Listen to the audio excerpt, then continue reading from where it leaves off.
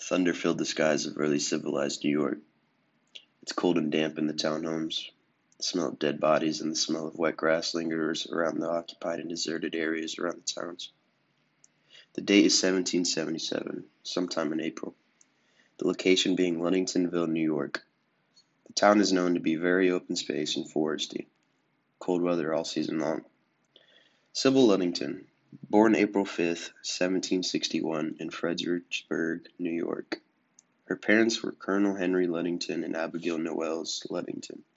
Sybil had 11 siblings, consisting of 5 sisters and 6 brothers. Sybil was taught to help her mother around the house by cooking, cleaning, washing clothes, and caring for her younger siblings.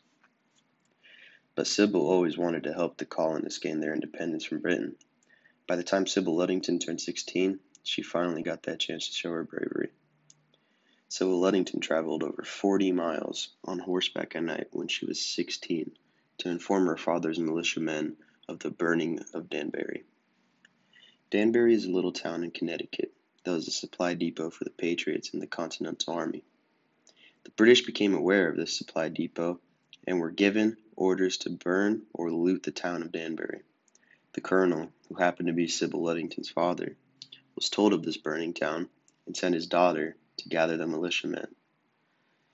Sybil was willing to travel to muster the men as she was looking for any way to help the Patriots in the war.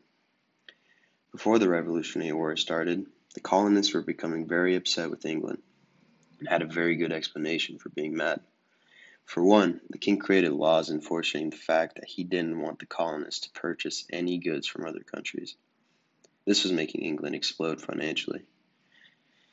This is a tax on any tea imported into the colonies, aka the Tea Act, is a good example of this. To show their anger, the colonists dumped crates of tea into the Boston harbor. The king kept increasing taxes and angering the colonists, and then this led to the Revolutionary War.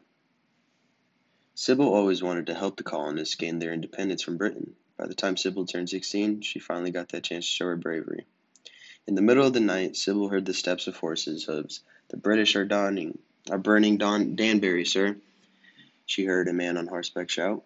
She knew the man was shouting to her father, Colonel Ludington. Overhearing her father's conversation, Sybil pleaded her father to let her gather his militiamen. Sybil knew where all the militiamen lived, and she was the only child wise enough, to travel 40 miles to gather troops. Her mother and father were nervous about letting their daughter travel through the countryside to all the scattered farms where the militiamen lived. Finally, Sybil was given permission to gather the men. Sybil jumped on her horse, ready to leave. When her father handed her a stick, "Use this to knock on the country doors," her father said in a deep voice. After Sybil's father told her where to muster men, she rode off into the dark night, only lit by the red burning Danbury. When Sybil arrived at the first house, she strikes the door with her stick and yells, "The British are burning Danbury. Muster at Ludington's mill." Then she ran back to her horse, and off she went to the next house. Later that evening, General Washington arrived at Sybil's house to thank her for her courage. Even statesman Alexander Hamilton wrote to her, praising her heroism. The townspeople spread the word of Sybil Ludington riding over twice the distance of Paul Revere, traveling over 40 miles on the horseback at night just to help the Continental Army by informing her father's militiamen of the burning of Danbury. 16-year-old Sybil Ludington became known as the female Paul Revere.